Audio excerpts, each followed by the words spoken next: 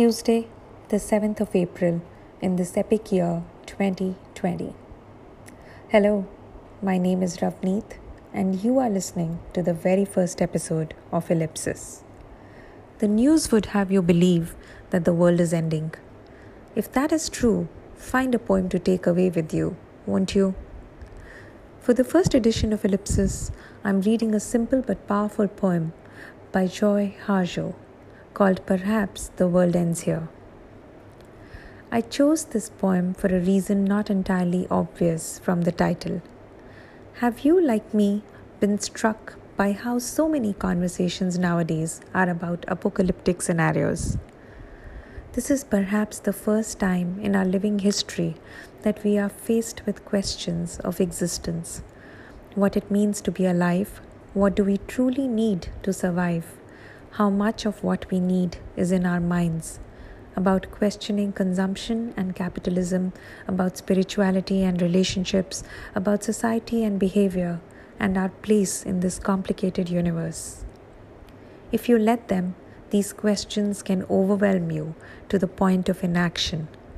They certainly overwhelm me.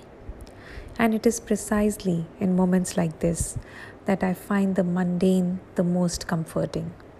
In the whirring of the ceiling fan, the scratching of ink on paper, the tippity tap on keyboard, in knotting off the loose ends of a sewing thread. I am cozy. In the deep awareness of a trivial task, I find the gift of familiarity and curiosity. Familiarity with my actions and curiosity about the granular detail of a simple interaction with a non-living object. When I first started working from home about a year ago, I met with a former colleague for drinks. He had been doing it a while.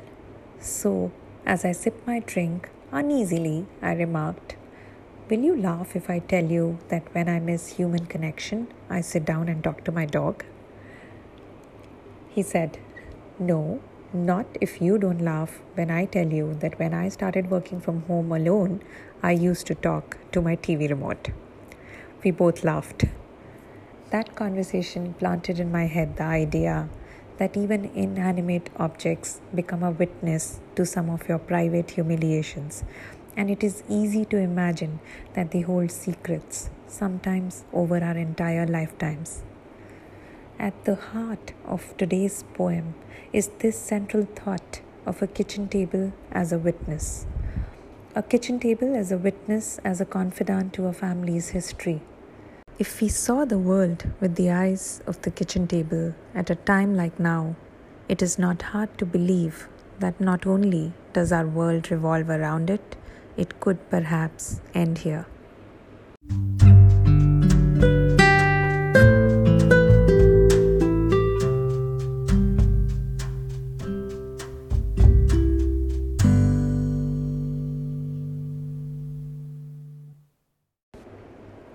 Perhaps the World Ends Here by Joy Harjo. The world begins at a kitchen table. No matter what, we must eat to live.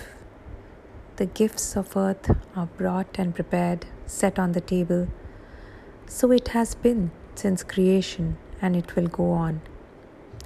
We chase chickens or dogs away from it. Babies teeth at the corners. They scrape their knees under it.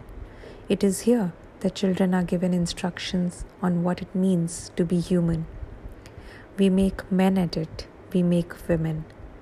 At this table we gossip, recall enemies and the ghosts of lovers. Our dreams drink coffee with us as they put their arms around our children. They laugh with us at our poor falling down selves, and as we put ourselves back together once again at the table. This table has been a house in the rain, an umbrella in the sun. Wars have begun and ended at this table. It is a place to hide in the shadow of terror, a place to celebrate the terrible victory.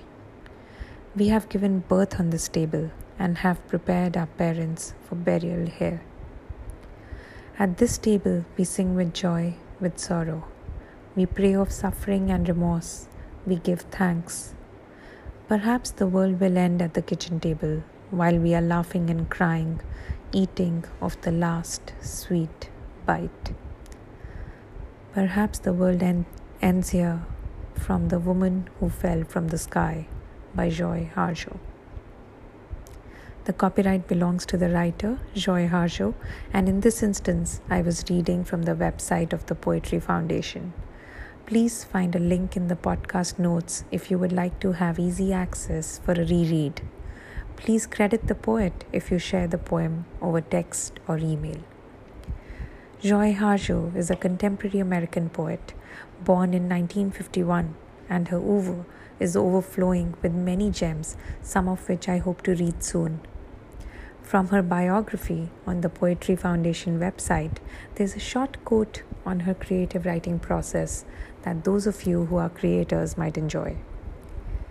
She says, and I quote, "I begin with the seed of an emotion, a place, and then move from there.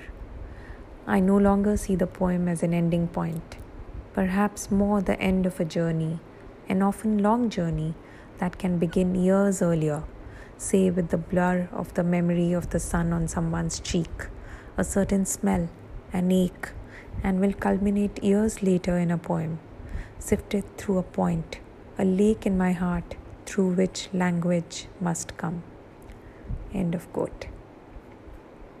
So, I hope you enjoyed that. Do drop me a line on Twitter or Instagram or email, or leave a voice review on the Anchor app if you enjoyed this episode. If you have my WhatsApp number, you must be a friend. Be nice and spread the word. Until Friday, living in ellipsis, Ravneet Pava.